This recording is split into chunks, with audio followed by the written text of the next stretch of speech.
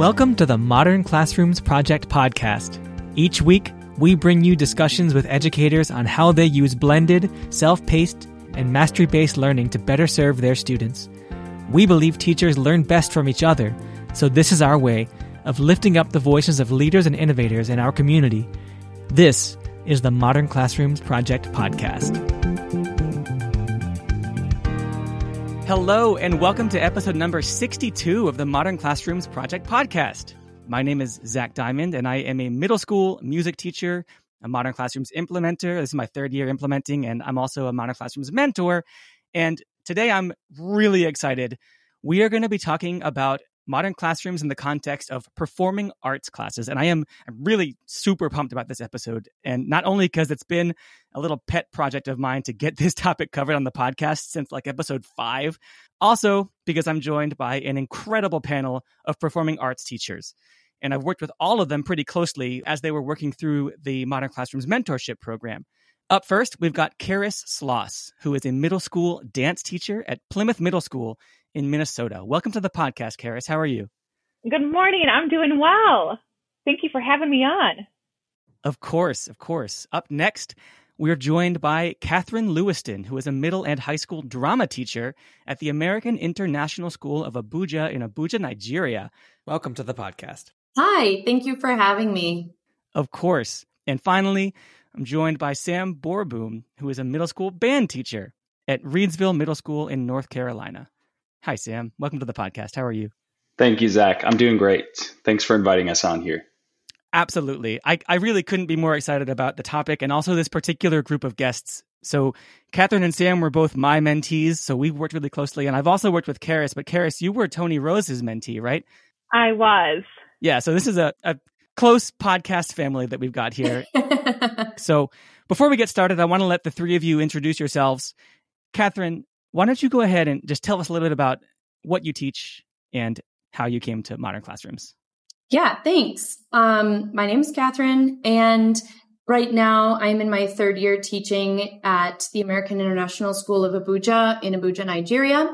This is my 8th year teaching overall. I have been an international teacher my entire career. I teach drama at ISA here in Abuja, and before that, for 5 years, I taught choir and general music at Yangon International School in Yangon, Myanmar. And I'm currently completing my Master's of Arts in choir with a choral concentration from the University of St. Thomas. I came to the Modern Classrooms Project in the winter of 2019. And I think, that year really at this point lives in infamy because of the pandemic. And I came to the Modern Classrooms Project. It really felt like the universe was giving me a gift because all of a sudden we were in this very strange situation of teaching online and teaching at great geographic distances from a lot of our colleagues and students internationally. And so Modern Classrooms gave me some of the tools that I needed to feel like I was still able to teach instead of just talking to a lot of black boxes on Google Meets and on Zoom. Yeah, I mean, you're right. That year does live in infamy. That's a great way of putting it. All right. Well, Karis, tell us a little bit about what you teach and how you came to Modern Classrooms. Yes, absolutely. My name is Karis, and this is my third year teaching dance in the public school system. Before that, I had 20 years experience where I was an teaching artist that would go into school and do different residency work with elementary, middle, or high school. And then a few years ago, I decided to go back and get my master's in curriculum instruction and got my teaching license in dance and theater. And now into my third year in the public school system.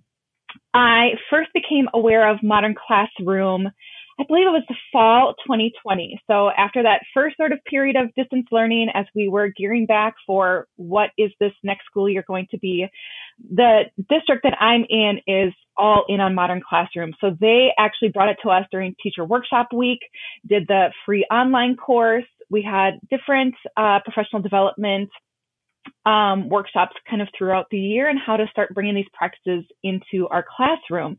And when the Summer Institute came up, I knew I wanted to sign up because I thought this was so cool. And I love this way of teaching and bringing lessons and the self-paced and blended learning to my students, but I wasn't sure how it could work in my dance class and how I could bring some of these practices into my classroom. So I was thrilled to be able to take the Summer Institute and have that time and space and work with the mentors and other students and teachers to kind of put my classroom together. Yeah. I think that's a lot of performing arts teachers, and I've worked with many of them, have those same questions coming into modern classrooms. And that's why I've wanted to do this episode for so long. And we're going to really get into that shortly. But of course, we need to let Sam introduce himself first. So Sam, tell us about your teaching experience and how you came to modern classrooms. Thanks, Zach. Hi, everybody. As you probably already figured out, we all have roots from Minnesota, where I first taught band. This is my 8th year of teaching band. And the first 5 years I taught in southern Minnesota in Waseca, just south of Minneapolis, St. Paul. And I'm in my 3rd year teaching here in Reidsville, North Carolina, where I teach middle school band students. We have a really unique challenge here in North Carolina where we don't have weekly pull-out small group or individual music lessons that we had in Minnesota. And so when I was introduced to modern classrooms in 2020, I thought this could be a really great entryway into small group instruction and getting that instrument-specific instruction back to my band students. So this has been a really unique challenge for me to start this up with my students, and it's been really rewarding, and I'm really excited to share the things we've learned so far. Yeah, I'm really excited about, I keep saying this, I'm really happy with this group of guests, but I like that we're representing so many different performing arts too. I teach music, but I don't teach performing music in the sense that I think most people think of, or like Sam does. I teach something more like general music or songwriting. And so I'm here to learn actually as much as the listeners are. And the structures of our classes of your classes are different, right? Like a music class is very different from a dance and theater class. And so I'm glad that we're going to get to sort of come together. And I think that non-performing arts teachers will also be able to get some nuggets of wisdom out of this too. I hope. So let's start off talking about that sort of unique structure of our classes. I think that we incorporate activities that a lot of other subjects don't. I'm thinking of things like rehearsals. Sam, you were mentioning like pull out one-on-one individual lessons as a part of the actual class. And of course, we have actual performances that we work towards and then we put on. And so I'd like to start off just to get a sense of where we're all coming from, hearing about how you structure your class. Like, what is it like to be in your class? What is it like to see your class happening? How is your class on a day-to-day basis, generally, and also specifically as a modern classroom? So for myself, the way that I structure my class is looking for different periods of time of where it's very movement heavy, and then times where there's more kind of discussion, and then times for rehearsal and performance. As I learned sort of that first year of coming into middle school, for a lot of my students, seeing dance on your schedule as a middle school student can feel like a very frightening thing. So finding that open door to kind of come in and get used to moving together, I didn't want the whole class to be like, we're just dancing the whole time. So typically a class will start off with us all on our feet and kind of having that community movement with me leading, teaching choreography, us doing a warm-up, working on a dance, learning new steps, and so on. And then we'll get into more of our concept or unit work. And with that, if it's a choreography project, there will be rehearsals, and that would lead us into rehearsals. So that flow works really nice. And that rehearsal time is nice because then that gives me an opportunity to go around the room and see how students are doing with the material, answer their questions, give them some feedback, and then I can also lead them to, these two groups, you both are here. How about you perform for each other and give feedback or kind of work together? So, it's definitely a noisy space once we are into rehearsals and all of that as I'm wandering around the room, but it gives me that great hands-on time to work individually with the students. And that's what kind of led me into the modern classroom, where at first I was struggling of how are they going to learn movement off of a video when they're attached to a headphone. And then it worked for me where I was like, okay, I don't want to lose that all of us on our feet learning movement together, because that's such a huge aspect of dance, and that we talk about how dance is in our communities and we share that space with each other and we move with each other. So I didn't want to lose that. And then I was like, I don't need to. We will start class like that. And then when we get more into the specific objectives or lessons or other standards, those will be more with the self-paced, where they can learn off of a video, sort of those concepts, have different practices. And then when they get on their feet, I will have that time to go around and help them through the material. Yeah, that's awesome. I think that it's a common misconception in all modern classrooms classes that we just sit our kids in front of computers and have them watch videos for the whole time, which is definitely not true. I think that like the solution to that is to restrict the videos to only the direct instruction. But I love also that you have movement time before you even get to the video. Like, it's a dance class, I love that. Yes. And that's my thing. When you come into the classroom, let's first thing, get up on your feet and move.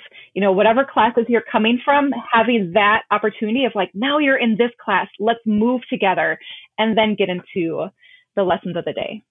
Awesome. Catherine, how about you? How do you structure your class? Yeah.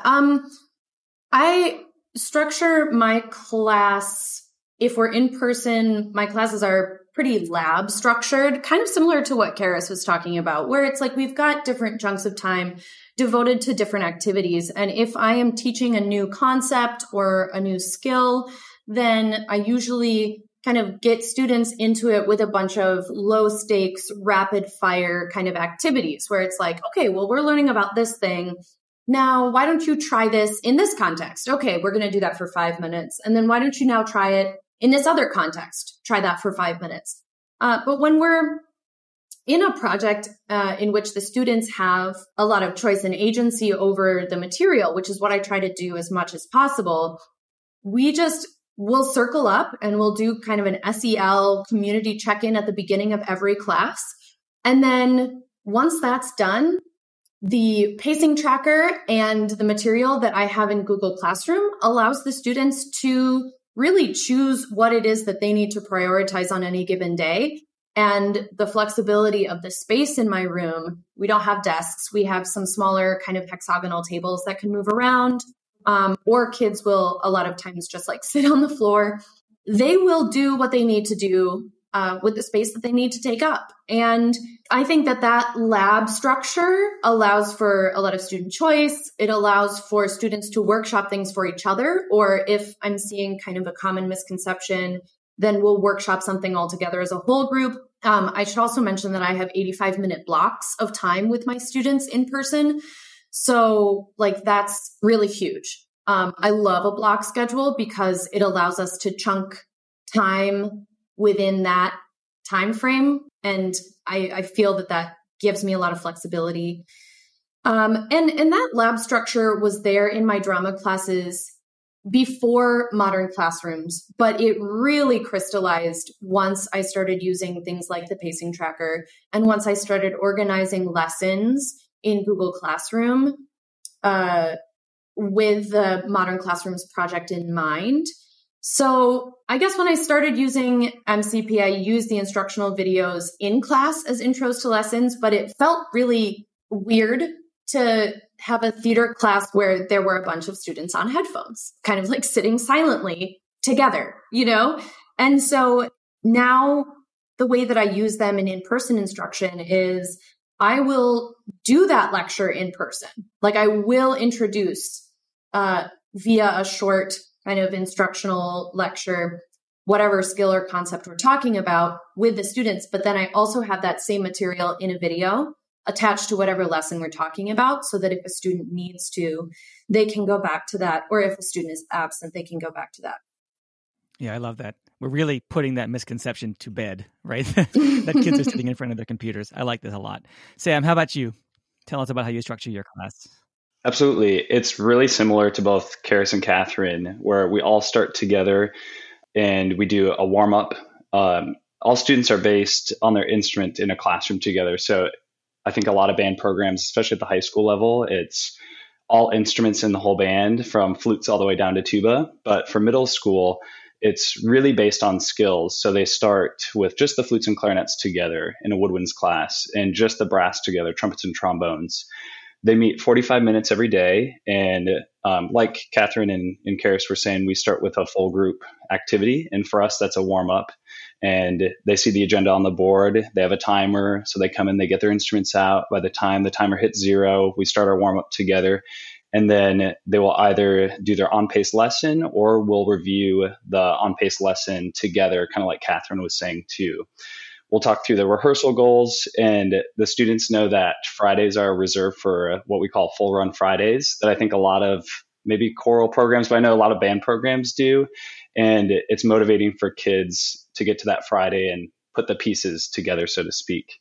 One thing that has been new and a new challenge that I'm excited to talk about later is they move into individual or small group practice pods based on the chunk of music or the pace that they're on, the lesson that they're on. And then like the beginning of class, we end class with a full group playing time. Maybe that's one chunk of music or it's one piece, kind of as like a foreshadow to what we're going to do on Friday.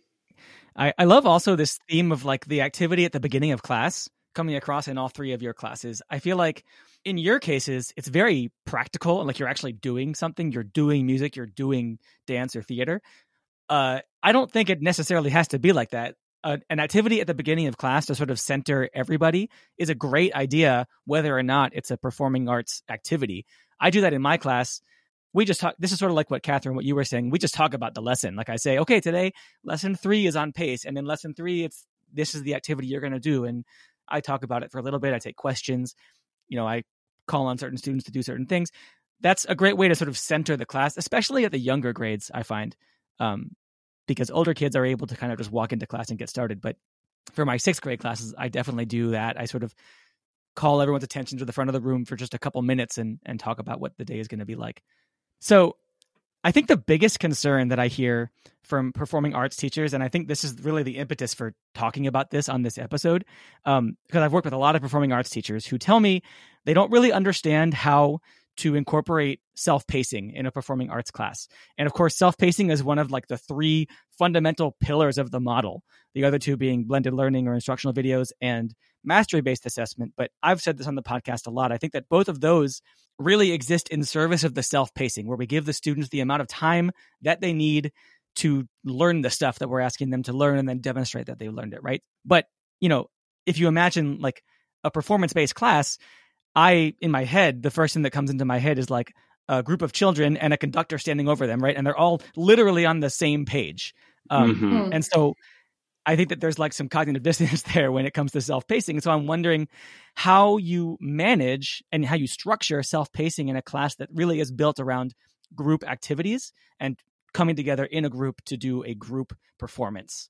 Yeah, I mean, that's a huge question. And I guess I can kind of speak both from my experience as a choir teacher, but then also my experience as a drama teacher.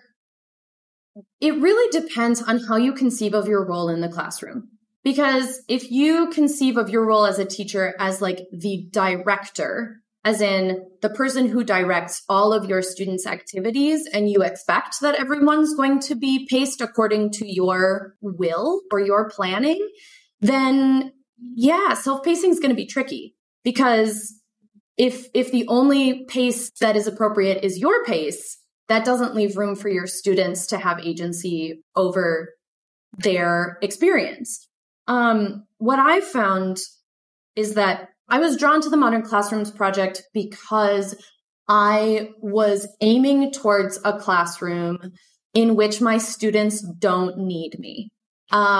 When I'm able to kind of like take a breath and turn around and look at my classroom and see groups of students asking each other interesting questions about theater without me being involved, right? Like that's my rainbow unicorn moment. I literally write myself a Post-it. I put the date and the time in the class. I'm like, this is what my students were doing at this time. And I put it up on my wall because those are the moments that I love teaching. It's like, I've done my job well enough that my students are independent artists. And I'm literally getting goosebumps thinking about it right now. Like, that's how much I love it. And I found that that self-pacing in drama class works really well because you have that kind of outer limit of the project deadline. And then within that, you give your students all of this time and space to play in that sandbox, and they create what they are able to create within that time. And obviously you are trying to get them towards a fully functioning, like clean, polished performance. And if you're trying to, bring out a certain type of content or a certain skill, you're nudging them towards that. But really it's allowing the students to be artists in and of themselves and make those creative decisions. So, I try to incorporate student leadership as much as possible, even going as far as talking about like the planning and structuring of the projects and performances themselves. So as much as possible, my students are not just reading scripts written by other people, but they are writing their own work. And they are deciding on character choice, and they are deciding on dramatic conventions within projects and things like that. So I think, if you are a teacher who's coming at working with your students from like a hierarchical kind of position where you are dictating their creative movements, self-pacing is going to be hard to conceive of, I guess. And that is much more of a challenge for a more traditional like music ensemble, like a choir or a band. And Sam, I guess I'm really interested to hear how you are incorporating modern classrooms and self-pacing in your environment. Yeah, so am I. Yeah, so all of the things you said, I was just like, yes. And you get it too. I know before we started recording, you were talking about being a student at St. Olaf, and I'm sure you were in the chorus program there. And, there's that director tradition. Talk about hierarchy, right? Exactly. And this modern classroom project really shatters that mold. And so you really do have to like reset your compass to looking at your perception of the music classroom or the fine arts classroom, the performing arts classroom. So it's hard to look at and not just show up and ask the students to follow at your own pace, which is what I started my teaching career as. But doing this project has allowed the students who want to work ahead and who already get the on pace concepts, like in the music you're working on, if they're like, oh my gosh, I already get the notes and the rhythms and the articulations, let me work ahead, they get to work ahead. And the students who need extra support where they don't understand a new note or a concept, they get that extra support and time to do it. So in our classroom, that practice time has been a really unique challenge because of the noise level, of course. So that small group or individual working time has looked like separate zones in the classroom, working in a practice room, in the office, in the instrument locker storage area.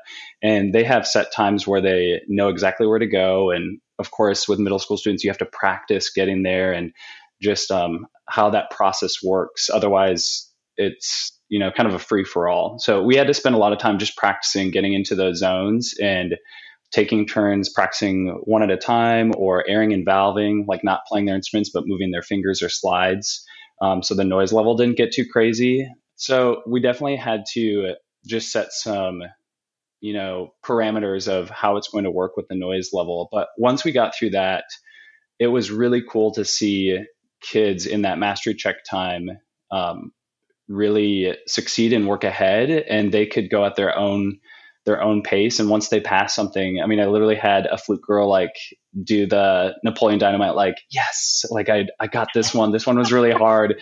And to echo what Catherine was talking about too, there was a moment where I looked out, and in my 8th grade woodwinds class, the flutes were all sitting in a circle, and they were counting each other in, and they were practicing, and it was just a picture perfect moment. It's like that sticky note moment where you have to write it down. Like, they get to help each other. I don't even have to do a thing. They know their notes. They can help each other out. And it allows those students to take that ownership in the classroom that isn't usually there when you have that kind of director, hierarchical tradition of the classroom. But just as a band classroom standpoint, 90% of the self-paced lessons are asking students to perform a specific skill or concept. So maybe that's a scale, maybe that's like a 4-measure chunk of music that's really important to them being successful in the whole entire piece of the concert. And I usually break down those chunks into, like I said, 4 bars or 2 bars or even 1 bar if it's like a really challenging concept. And then the other 10% is stuff about learning how to improvise rhythms or writing in a scale, drawing in notes on a musical staff so they get that experience of how to improvise or compose as well. So the majority of it is, like I said, 90% is that skill-based students playing their instrument. Their instrument is to their face 90% of the time. So they practice all those concepts as much as possible. I had another mentee that I worked with, also a band director, who said something that stuck with me over the summer. He said that if you are a professional musician playing in an orchestra, you have to be self-directed, right? Your conductor's not going to teach you your part. And exactly. So both of you're making excellent points, but I just remember that. And it's like, this is sort of a nice balance between, we're teaching middle school students who are in school and a truly authentic experience of practicing and learning your part, right? Like, they, of course, do have the opportunity of working with you in that self-paced, independent work time. But when they get to the rehearsal, either they've learned it or they haven't. And it's, the one part of the class that really is teacher-centered and teacher-directed, they've had a lot more opportunities to learn, and they've had the time they need to learn because it's self-paced. I really like that. Karis, how about you? Yes. I mean, Catherine, Sam, I echo everything that you're saying, and 100%. And I feel that in my class. And it's interesting because I kind of separated in where I feel my student ownership, say when they're working on a choreography project, or we're talking about how do you watch a piece of dance and talk about it, or how do you connect to something you've seen in your community or your neighborhood that's happening, that's using movement and dance. But I still kind of got separated when it came to specifically performance-based. Like I, as the teacher, director, choreographer, am teaching you movement, you are learning it, and then you're going to perform it. And I think just as Sam and Catherine were talking about, it gets into that director role. And that's where the concept of self-pacing really helped me take a step back from it. Because when we do have those performance, I call them progress checkpoints, when it is their big performance summative, that is a hard deadline. And it was before I started kind of bringing in modern classroom practices into my class. But what that self-paced did was allow me to look at what are all those building blocks that can be on a self-pace, that aren't just my schedule, but that are all the steps that a student can do to practice, to then take ownership of that movement and to feel secure and confident to get to that performance. And then others who maybe are on pace or ahead of pace, how can they even explore further past just performing that dance work or that piece of material? And so stepping back and being like, I am not just the teacher that I want you to perform this, but like, what can I create for my students to come in at all different points and perform and feel confident and feel the agency to explore more on their own? It brings it so much further than just performing a dance. And that's really opened my eyes. Yeah, this is awesome. I love this. It's like, it's a mindset shift, right? Maybe modern classrooms is not compatible with a traditional dance or music or drama class, but we want to change that status quo, right? Like we're not trying to make it compatible. It's a mindset shift. I love that. I think one of the things that when I moved from choir, which when I was teaching Sam, I kind of, what you said resonated a lot when like the beginning of your career, you were teaching from a very like traditional sort of hierarchical ensemble idea, because that's what we learn in a conservatory style program. You know what I mean? If you're at a more traditional music education program, that's the way you learn how to teach. But then moving into the drama classroom, I feel like drama and dance to a certain extent as well have these more overt elements of like social justice or ideas of drama as like almost commentary, like social commentary. So you create drama to respond to injustices that you see in the world or things that you think need changing, right? And you don't really see that same thing in a more traditional choral ensemble setting or more traditional like instrumental ensemble setting. But one of the things that I've been really lucky to experience and read and write about in my master's program, shout out to University of St. Thomas, is there's a ton of research out there. I'll speak specifically to choral music about removing the hierarchy of the conductor from spaces of choral music while still keeping the spirit of the ensemble. Juliette Hess specifically has a large body of work about decolonizing the choral classroom.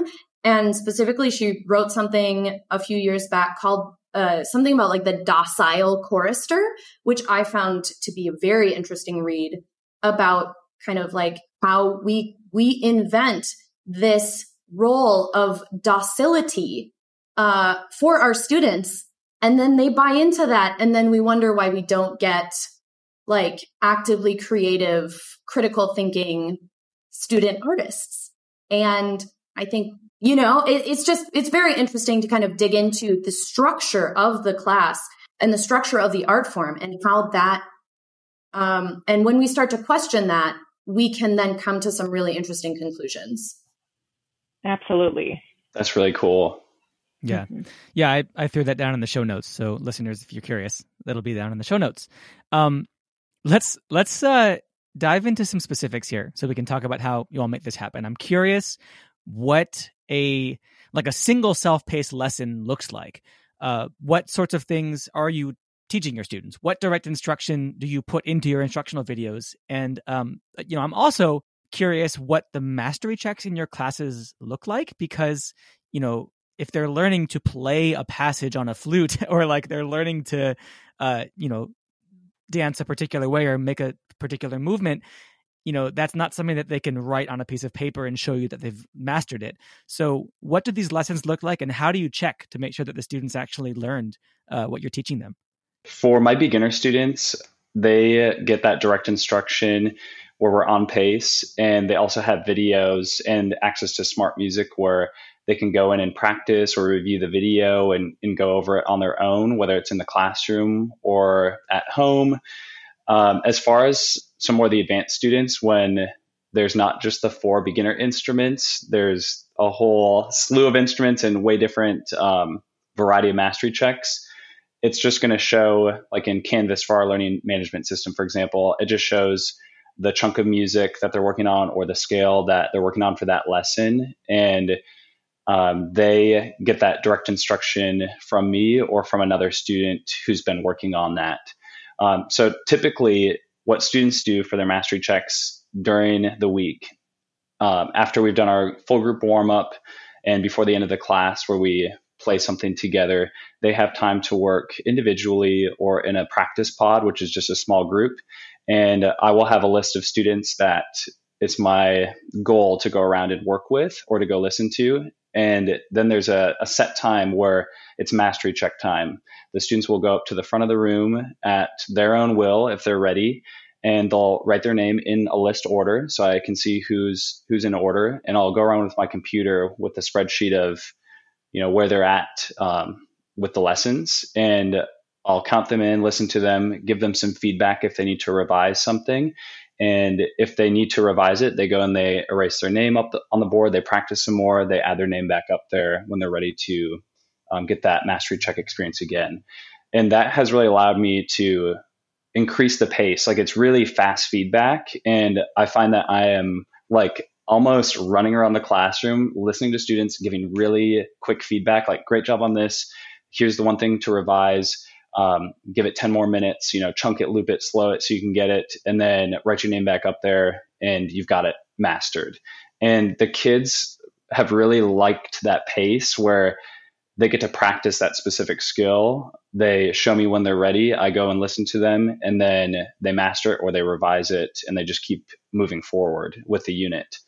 Students also can go into that learning management system as well. And I've got it set up where they can submit the assignment via uploading a video or recording right into Canvas.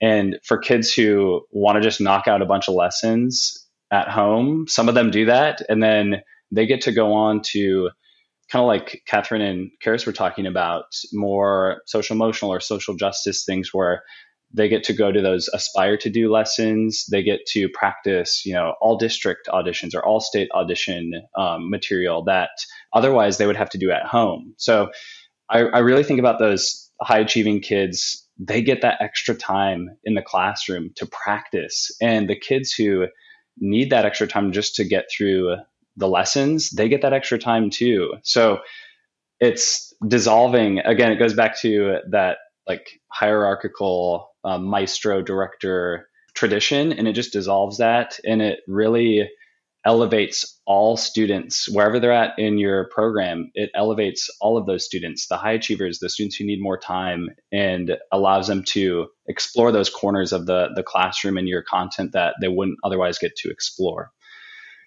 It's kind of a lot to wrap your brain around, especially with noisemakers in the classroom. It kind of sounds like an orchestra warming up on stage with kids playing all the time, but they really get used to it. And it's echoing Catherine when she looked back, and it was like that rainbows and unicorns moment where the kids are helping each other and they become the teacher and they take the ownership. And you can still play that teacher role and add on to that feedback, add on to the instruction that they're helping each other with. It just creates this like very different ecosystem with the mastery checks where they get to really like run ahead at their own pace, or really like sit and continue to develop those skills that they personally need time to develop in the classroom. That's so beautiful. Yes. Yeah. Karis, how about you? Tell us about like a lesson, a mastery check. Absolutely. So when I get into my sort of single self-paced lessons, it may be looking at a specific concept. So how does a choreographer generate new ideas for a dance work? And then each sort of video lesson can look at a different approach. And then sort of the must-do, should-dos from that could be a Nearpod where they watch two different choreographers that use the same piece of music and how to compare and contrast them, or have an idea based off of this. So there's sort of more of that watching practice, and then it'll be a hands-on, get on your feet. Now use that strategy to create a movement. So if it is improvisation, record yourself improving for 30 seconds and then watch it back and what stands out to you, or whatever the practice may be, so that there is a sort of watching guided notes that looking at in practice, watching, and then getting out and putting into practice for yourself. And that's where the progress checkpoint or the mastery check would come. And that will vary. That can be either performing for me on the side as everybody is on their self-pace at different places.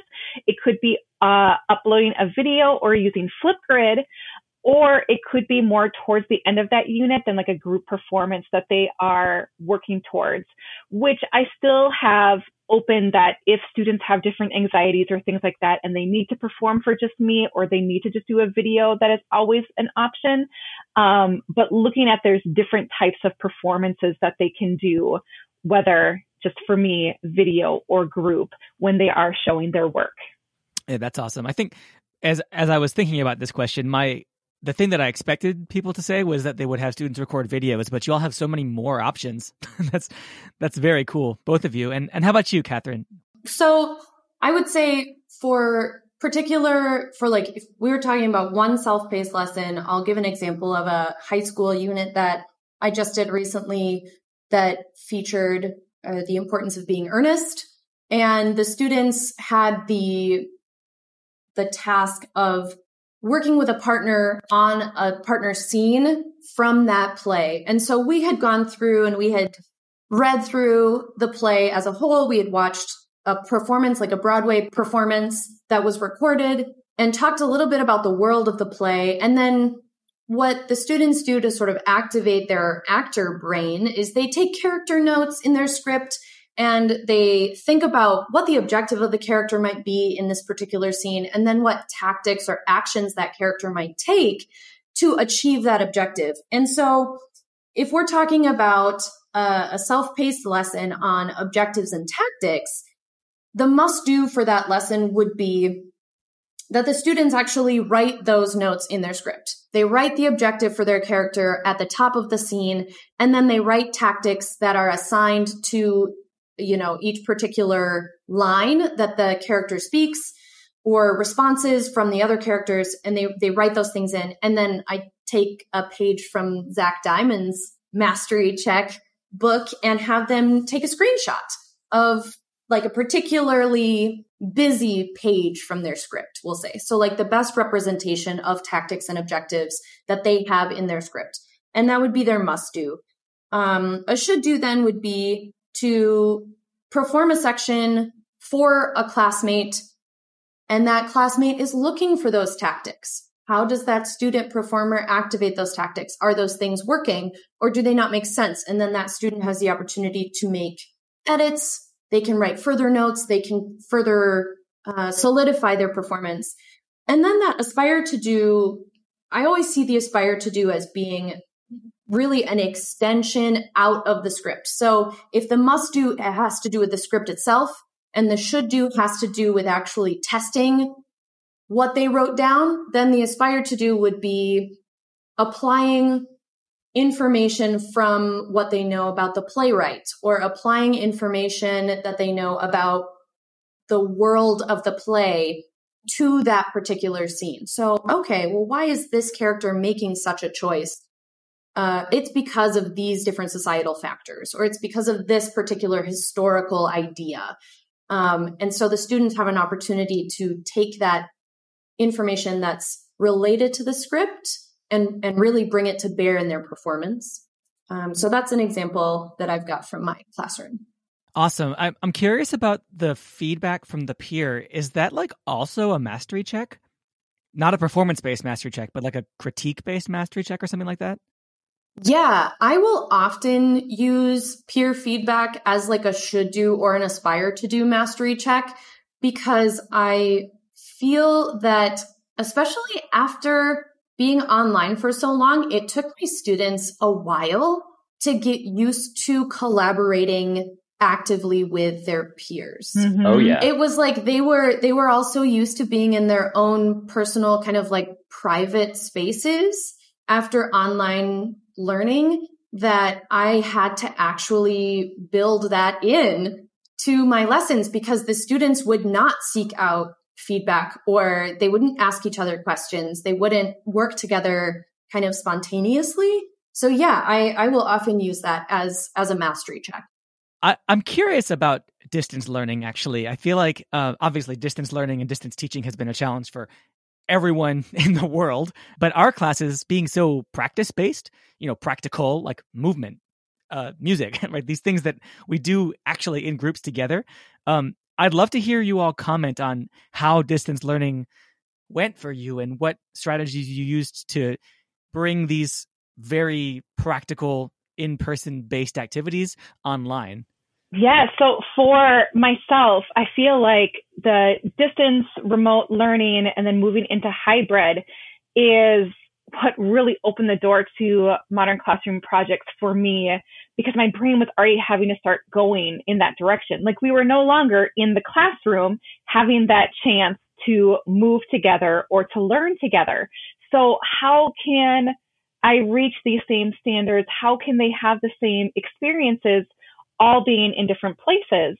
And then just even looking equity wise, when we moved to like Google Meets, and not everyone's internet worked, or they weren't in a place that they could get up and dance. So how could I bring that experience to still be part of that are very important as part of our class? And so that's when I really started making the instructional videos. And even if it was something that I was teaching in that Google Meet, making sure that I still had a shorter video that gave that information, whether it was teaching a step or a concept, and then really open that door of, besides just us moving, what other ways can we experience these same concepts, or to think about them, or to play and create around with them, besides just up on our feet? And so that distance learning, as difficult as it was coming in as a dance teacher and trying to figure out how to do it, it did bring where I was able to see for some students what really worked for them that didn't work in the classroom, that they were succeeding with, that they weren't having those same successes in the classroom. And that was a lesson for me to look at that and how can I bring those moments into our class even when we are all back together. That's Absolutely. Mm-hmm. Yeah. Catherine, how about you? You sort of already touched on this, but any other thoughts? Well, I mean, you really have to kind of pivot to and figure out like what kind of performance opportunities, if you're thinking performance, what kind of opportunities are going to be the most possible with whatever tech you have going on, and what's going to be the most rewarding, right? So if you're trying to do something that's highly collaborative, but you've got a lot of internet issues or issues with accessibility or connection, you're probably going to end up frustrated, right? So I pivoted a lot to solo and recorded performances so that we didn't have to deal with connection issues on Zoom. I went to analysis projects, design projects. What about lighting? You have to get your lighting right when you're doing a video performance. Let's talk about framing. Let's talk about finding a good background for your performance. How close are you going to be to your camera? Do you want to emphasize physical movement or emotional movement in your face during your performance? And at one point, I had my students make pandemic. They wrote and then performed solo quarantine journals. So they created a character and figured out, okay, well, why would this person be in quarantine? Like, how did they end up in quarantine? Who are they? Like, what are they frustrated about? What are they relieved about when they're stuck by themselves for 2 weeks, And then they recorded these journals as performances. And that was really cool, really topical.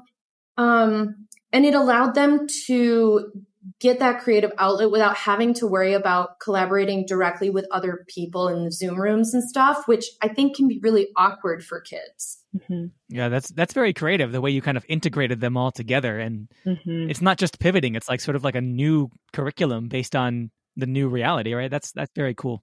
Sam, how about you? Definitely asked, this whole situation asked us to be creative and come up with some new things for the students to do, which gave them the background on things of how and why things are the way they are in music, or the history of things, or how they could collaborate differently. I guess the most applicable thing now that I've used from redesigning things is the pre-recorded lesson videos that I had to make for students, especially the beginners. So I would make a lesson video on, their first note, or how to get your first sound out. And I can still use those videos now for students to practice at home. So it's like they get to rewind and watch it again and practice along with me. And even for students in, advanced band, playing over the break on clarinet, or playing a new scale or chromatic scale, they get to review those concepts at their own pace. So I've loved going back and seeing all the videos that I had to create and going, okay, I'm just going to plop those in for this unit here this year. And I know I'm going to use these for the next 5 years. And as a music teacher, as a performing arts teacher, that gives me a lot of peace of mind looking ahead to how I program things. And I just have less stress looking into the future going, I know I'm going to use these same videos and these same concepts, and I've created them and they're already done. So it feels good as far as that goes. Yep. Yeah. Oh, yeah. It's one of the more sort of selfish benefits of using instructional videos in modern classrooms is that after a couple of years, you just have them. And it's nice. Yeah. All right. Well, I guess to close out this discussion, which has been amazing, I'd like to sort of talk about the most final products that we have in our classes, which is the performances that we're sort of building towards. It's sort of the end goal of these classes, right? Is to put on a performance. They're called performing arts. And so I guess this is sort of our version of high stakes testing, right? It's very much a deadline. You have to be ready by it. All the work and prep that we've done builds toward it. And so I'm wondering, after having now worked in MCP for a little bit, if you feel like your students are ready for these big performances. Talk to me about your final performances that you put on, your big performances, and how they're going for you. This is my favorite question because I just look at the performance date and I get really excited and there's a lot of hype around it and sometimes a lot of stress around it, I think, for us performing arts teachers. I think a lot about one of my colleagues and mentors back in Minnesota, and he always said, make them play as much as possible in the classroom. There should be like no downtime, get the horns to the face and give them that experience every day, like in every moment. So switching from that idea to now they do it on their own was really intimidating, and it shifted the ownership so much that it made me really nervous to try this out. But we just had our first concert last week on Tuesday, and it was a success. Thank you. Congratulations. Thank you. Wow. First live concert in a year and a half, and the kids did a stellar job, and we got off the stage and then the high school band went out and the kids had smiles on their faces. The principal was like, wow, great concert. This is awesome. And I just had, to be honest, like little faith that it would actually work with like the self-pacing stuff. But basically what I handed to the students on the first day was this kind of game board that I think a lot of other teachers would use in like a core class. And at the very end of the game board, it gave them the finish line, which was their concert date. And then the roadmap or game board gave all the little lessons that they had to, or, were asked to complete along the way. And that way the students could really see, okay, I'm on pace. I need to be done with this chunk and this chunk and this chunk of music in order to be successful at the concert. And it really kind of, I don't know if demystified is the right word, but took away the question mark of how am I doing in order to be successful at the concert. So the students knew as they completed those, they could see their progress visually and know, okay, I'm getting really close to the concert, or I'm already ready for the concert and it's been 2 weeks. Like, put me in, I'm ready to go perform. And then the other thing I'll say too is the first Full Run Friday we had after the students got to do their own self-paced small group or individual or mastery checks, it was like a big celebration for us to come together for the first time in a rehearsal. It made that rehearsal setting, like that traditional rehearsal setting, so much more fun and like a peak to the week, so to speak. Like they got to that Friday and they had learned their parts enough where we just got to make music and they didn't have to start and stop and listen to the instructor, like give feedback and then start again and then stop again. It was just, it allowed it to be fun on Fridays, and it allowed the concert to just kind of breathe, and they knew their parts. So I would say it worked, and yeah, and it was just fun. So I'm excited for the next concerts and to see how we can continue to kind of fine tune some of the modern classroom project things for them to keep getting better.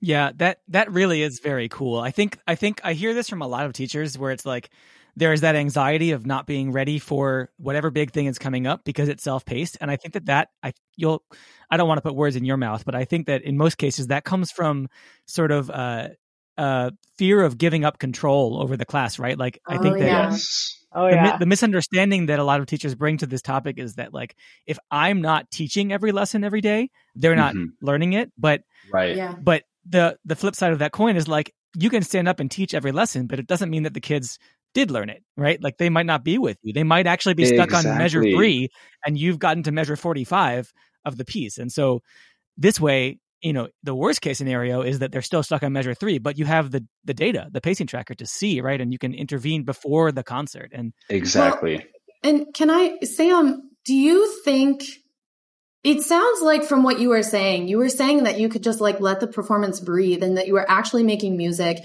which is really the goal for any ensemble-based conductor teaching at like the middle school, high school level, right? Is to get your kids out of the written music or however you're learning it. If you're learning it by ear or you're learning it on the page, and to really become an ensemble and to really make that music and be in the moment, because, and like, that's like any ensemble teacher's goal. And when your kids are self-pacing the fundamentals and you're able to give that feedback, then all of a sudden it frees up time on those Full Run Fridays for all of you to get together and talk about the fun music stuff which is beyond the fundamentals. Exactly. What about you, Karis?